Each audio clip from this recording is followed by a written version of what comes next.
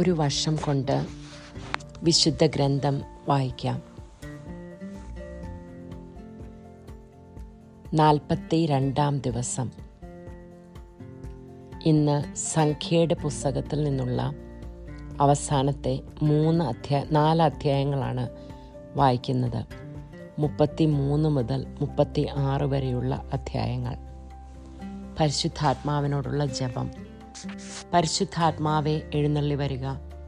അങ്ങേ വെളിവിൻ്റെ കതിരുകളെ ആകാശത്തിൽ നിന്ന് അയക്കണമേ. അഗതികളുടെ പിതാവേ, ദാനങ്ങൾ കൊടുക്കുന്നവനെ, ഹൃദയത്തിൻ്റെ പ്രകാശമേ, എഴുന്നള്ളി വരിക.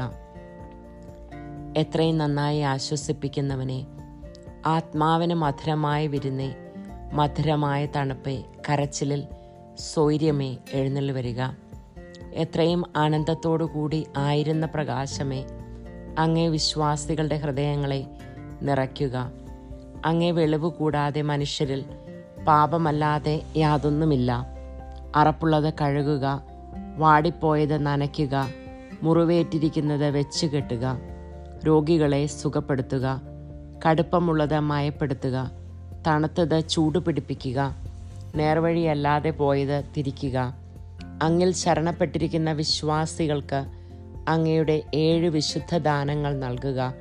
പുണ്യയോഗ്യതയും ഭാഗ്യമരണവും നിത്യാനന്ദവും ഞങ്ങൾക്ക് നൽകുക. ആമേൻ. ഇന്ന് മനഃപ്പാഠമാക്കേണ്ട തിരുവചനം സംഖ്യയുടെ പുസ്തകം 24-ാം അധ്യായം 17-ാം തിരുവചനമാണ്. യാക്കോബിൽ നിന്ന് ഒരു നക്ഷത്രം ഉദിക്കും, ഇസ്രായേലിൽ നിന്ന് ഒരു ചെങ്കോൽ ഉയരും. യാക്കോബിൽ നിന്ന് ഒരു നക്ഷത്രം ഉദിക്കും, ഇസ്രായേലിൽ നിന്ന് ഒരു ചെങ്കോൽ ഉയരും. സംഖ്യയുടെ പുസ്തകം 24-ാം അധ്യായം 17-ാം തിരുവചനം.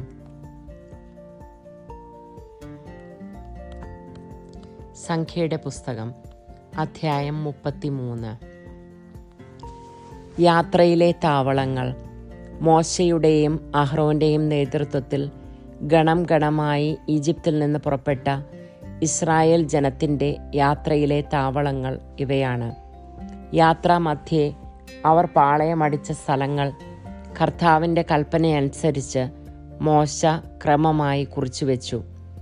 1-ാം മാസം 15-ാം ദിവസം അവർ റംസസിൽ നിന്ന് യാത്ര പുറപ്പെട്ടു. പെസഹായുടെ പിറ്റേന്നാളാണ് ഇസ്രായേൽ ജനം ഈജിപ്തുകാർ കാണെ കർത്താവിൻ്റെ ശക്തമായ സംരക്ഷണത്തിൽ പുറപ്പെട്ടത്. അപ്പോൾ ഈജിപ്തുകാർ കർത്താവ് സംഹരിച്ച തങ്ങളുടെ കടിഞ്ഞൂൽ സന്താനങ്ങളെ സംസ്കരിക്കുകയായിരുന്നു. അവരുടെ ദേവന്മാരെയും കർത്താവ് ശിക്ഷിച്ചു. ഇസ്രായേൽ ജനം റംസസിൽ നിന്ന് പുറപ്പെട്ട് സുക്കോത്തിൽ പാളയമടിച്ചു. അവിടെ നിന്ന് മരുഭൂമിയുടെ അതിർത്തിയിലുള്ള എത്താമിലെത്തി പാളയമടിച്ചു. എത്താമിൽ നിന്ന് ബാൽ സെഫോന് കിഴക്കുള്ള പിഹഹീറോത്തിന് നേരെ യാത്ര ചെയ്തു. മിഗ്ദോലിന് മുൻപിൽ പാളയമടിച്ചു. അവിടെ നിന്ന് കടലിന് നടുവിലൂടെ യാത്ര ചെയ്ത് മരുഭൂമിയിലെത്തി. ഏത്താം മരുഭൂമിയിലൂടെ 3 ദിവസം യാത്ര ചെയ്ത് മാറായിൽ പാളയമടിച്ചു.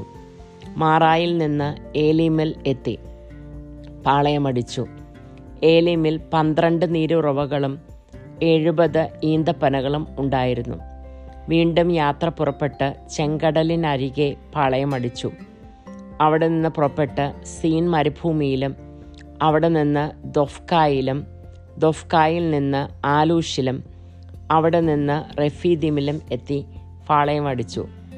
റഫീദിമിൽ അവർക്ക് കുടിക്കുവാൻ വെള്ളമില്ലായിരുന്നു. റഫീദിമിൽ നിന്ന് പുറപ്പെട്ട് സീനായ മരുഭൂമിയിലും അവിടെ നിന്ന് കിബ്രോത്ത് ഹത്താവയിലും അവിടെ നിന്ന് ഹസേറോത്തിലും ഹസേറത്തിൽ നിന്ന് റിത്മായിലും എത്തി പാളയമടിച്ചു. റിത്മായിൽ നിന്ന് പുറപ്പെട്ട് റിമോൺ പേരസിലും അവിടെ നിന്ന് ലിബ്നായിലും ലിബ്നായിൽ നിന്ന് റിസ്സായിലും പാളയമടിച്ചു. അവിടെ നിന്ന് കെഹലോത്തയിൽ എത്തി പാളയമടിച്ചു. കെഹലോത്തായിൽ നിന്ന് പുറപ്പെട്ട് ഷേഫർ മലയിലും അവിടെ നിന്ന് ഹരാദായിലും ഹരാദായിൽ നിന്ന് മക്ലേഹത്തിലും അവിടെ നിന്ന് തഹത്തിലും എത്തി പാളയമടിച്ചു. തഹത്തിൽ നിന്ന് പുറപ്പെട്ട് തേരഹിലും പാളയമടിച്ചു. അവിടെ നിന്ന് മിത്കായിൽ നിന്ന് ഹഷ്മോനായിലും അവിടെ നിന്ന് മെസോറോത്തിലും എത്തി പാളയമടിച്ചു. മെസോറോത്തിൽ നിന്ന് പുറപ്പെട്ട് ബെനയോക്കാമിനിലും അവിടെ നിന്ന് ഹോർഹദിഗാഗിലും അവിടെ നിന്ന് യോത്ബാഥായിൽ നിന്ന് അബ്രോനായിലും എത്തി പാളയമടിച്ചു. അബ്രോനായിൽ നിന്ന് പുറപ്പെട്ട് ഏസിയോൻ ഗേബറിലും അവിടെ നിന്ന് പുറപ്പെട്ട് സിൻ മരുഭൂമിയിലും കാദേശിലും അവിടെ നിന്ന് ഏദോം ദേശത്തിൻ്റെ അതിർത്തിയിലുള്ള ഹോർ മലയിലും എത്തി പാളയമടിച്ചു. പുരോഹിതനായ അഹറോൻ കർത്താവിൻ്റെ കൽപ്പനയനുസരിച്ച് ഹോർ മലയിൽ കയറി അവിടെ വെച്ച് മരിച്ചു.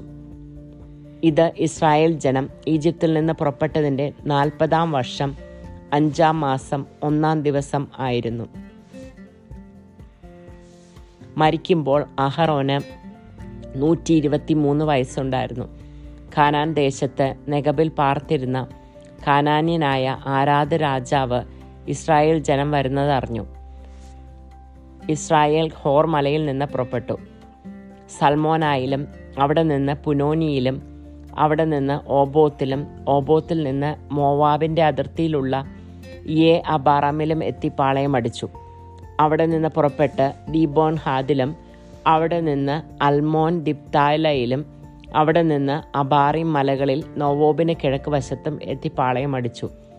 അവിടെ നിന്ന് പുറപ്പെട്ട് ജെറീക്കോയുടെ എതിർവശത്ത് ജോർദാൻ അരികെയുള്ള മോവാബ് സമതലത്തിൽ പാളയമടിച്ചു. ആ പാളയം ബെത്ഷെയിമോത്ത് മുതൽ ആബേൽഷിത്തീം വരെ വ്യാപിച്ചിരുന്നു.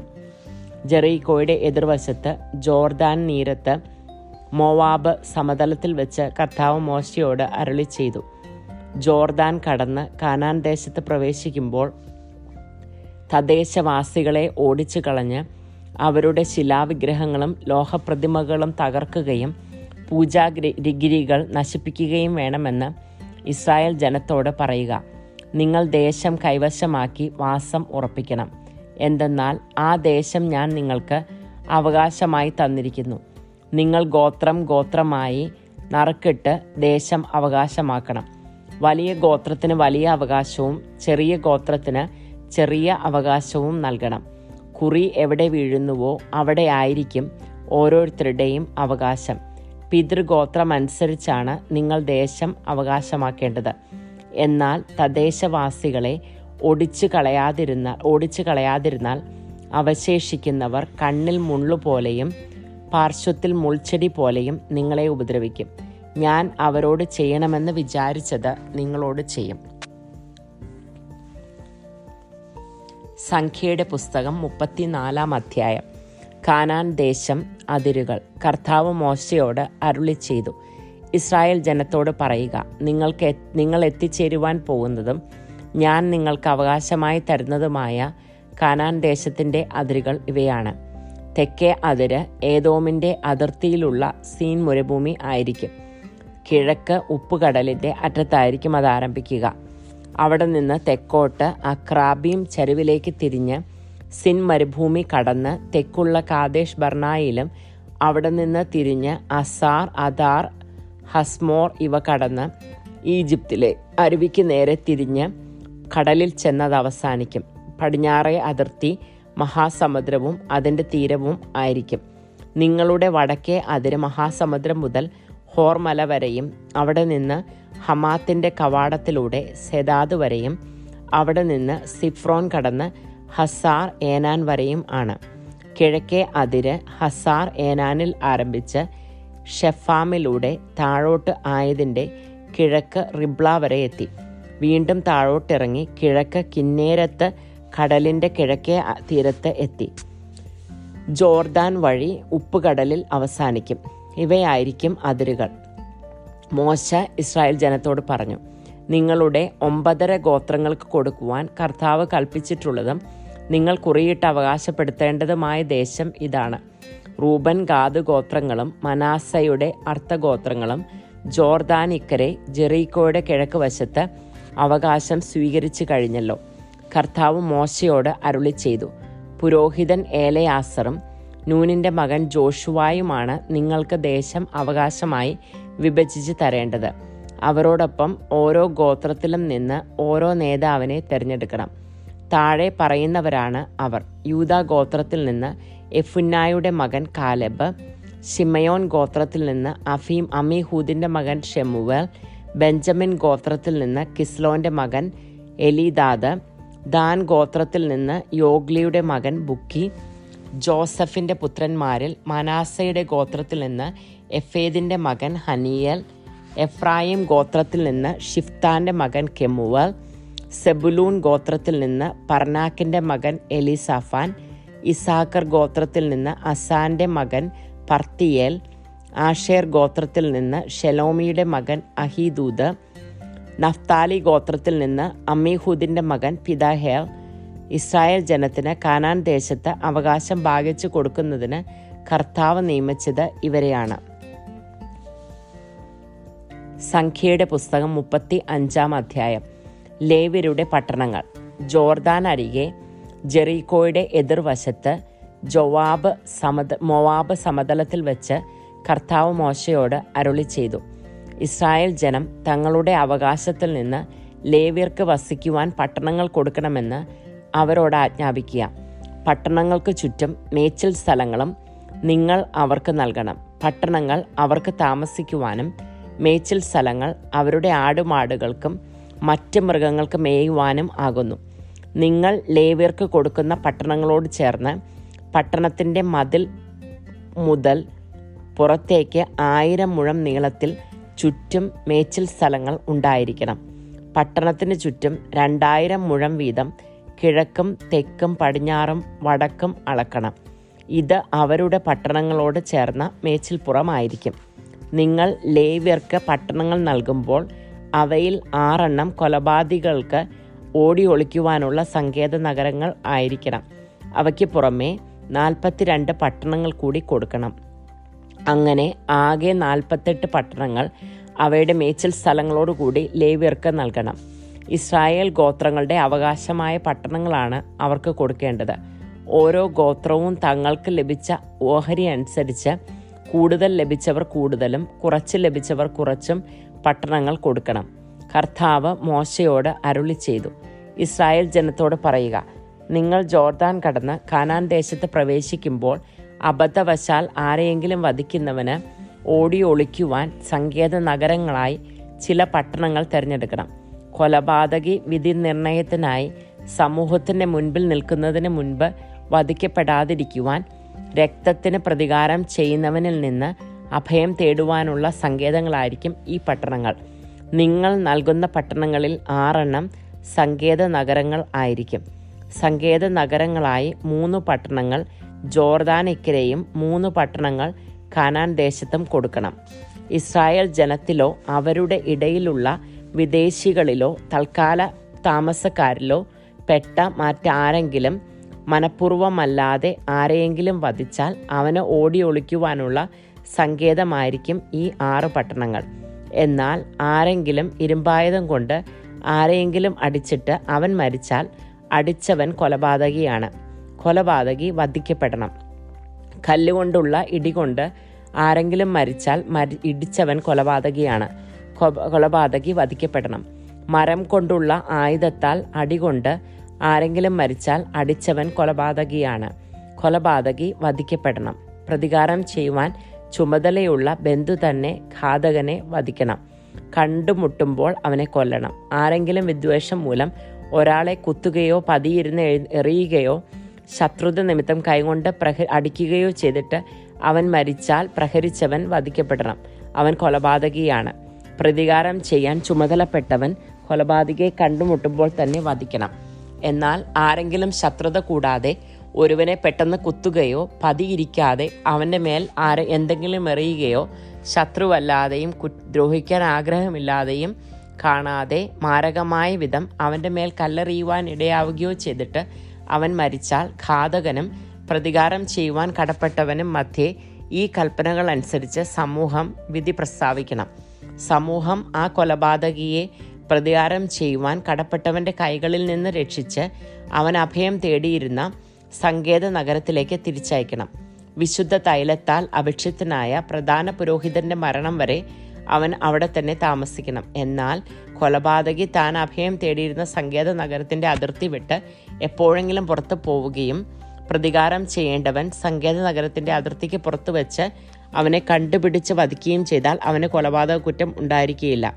കാരണം പ്രധാന പുരോഹിതന്റെ മരണം വരെ അവൻ തന്റെ സങ്കേത നഗരത്തിൽ വസിക്കേണ്ടിയിരുന്നു. പുരോഹിതന്റെ മരണത്തിന് ശേഷം തനിക്ക് അവകാശമുള്ള മരുഭൂമിയിലേക്ക് അവന് തിരിച്ചു പോകാം. അവകാശമുള്ള ഭൂമിയിലേക്ക് അവന് തിരിച്ചു പോകാം. ഇവ നിങ്ങളുടെ എല്ലാ വാസസ്ഥലങ്ങളിലും എല്ലാ തലമുറകളിലും നിയമവും പ്രമാണവും ആയിരിക്കും. ആരെങ്കിലും ഒരുവനെ കൊന്നാൽ കൊലപാതകി സാക്ഷികൾ നൽകുന്ന തെളിവിന്റെ അടിസ്ഥാനത്തിൽ വധിക്കപ്പെടണം. ഒരാളുടെ മാത്രം സാക്ഷ്യം ആസ്പദമാക്കി ആരെയും വധിക്കരുത്. കൂടാതെ മരണശിക്ഷയ്ക്ക് അർഹനായ കൊലപാതകിയുടെ ജീവന് വേണ്ടി മോചനദ്രവ്യം നിങ്ങൾ സ്വീകരിക്കരുത്. അവൻ വധിക്കപ്പെടുക തന്നെ വേണം.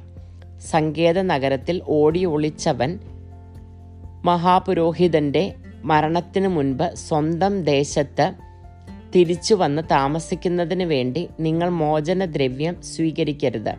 നിങ്ങൾ അധിവസിക്കുന്ന ദേശം അങ്ങനെ അശുദ്ധമാക്കരുത്. എന്തെന്നാൽ രക്തം ദേശത്തെ അശുദ്ധമാക്കുന്നു. രക്തം ചൊരിഞ്ഞവന്റെ രക്തമല്ലാതെ ദേശത്ത് ചൊരിയപ്പെട്ട രക്തത്തിന് പ്രായശ്ചിത്തം സാധ്യമല്ല. കർത്താവായ ഞാൻ ഇസ്രായേലിന്റെ ജനത്തിന്റെ മധ്യേ വസിക്കുന്നത് കൊണ്ട് നിങ്ങൾ പാർക്കുന്ന ഭൂമി നിങ്ങൾ അശുദ്ധമാക്കരുത്.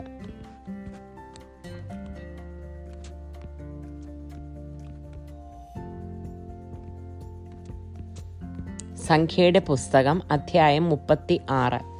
വിവാഹിതയുടെ അവകാശം. ജോസഫിന്റെ ഗോത്രത്തിൽ മനാസയുടെ മകനായ മാഖീറിന്റെ മകൻ ഗിലെയാദിന്റെ കുടുംബത്തലവന്മാർ മോശയുടെയും ഇസ്രായേലിലെ ഗോത്ര പ്രമാണികളായ ശ്രേഷ്ഠന്മാരുടെയും മുൻപാകെ വന്നു പറഞ്ഞു, ഇസ്രായേൽ ജനത്തിന് ദേശം കുറിയിട്ട് അവകാശമായി കൊടുക്കുവാൻ കർത്താവ് അങ്ങയോട് കൽപ്പിച്ചല്ലോ. ഞങ്ങളുടെ സഹോദരനായ സെലോഫഹാദിന്റെ അവകാശം അവന്റെ പുത്രിമാർക്ക് കൊടുക്കുവാനും കർത്താവ് ഞങ്ങളോട് കൽപ്പിച്ചു. എന്നാൽ അവർ ഇസ്രായേലിലെ മറ്റു ഗോത്രങ്ങളിൽപ്പെട്ടവരുമായി വിവാഹിതർ ആയാൽ അവരുടെ ഓഹരി ഞങ്ങളുടെ പിതാക്കന്മാരുടെ അവകാശത്തിൽ നിന്ന് കൈമാറി അവർ ബന്ധപ്പെടുന്ന ഗോത്രത്തിന്റെ അവകാശത്തോട് ചേരും. അങ്ങനെ അത് ഞങ്ങളുടെ അവകാശത്തിൽ നിന്ന് നീക്കപ്പെടും.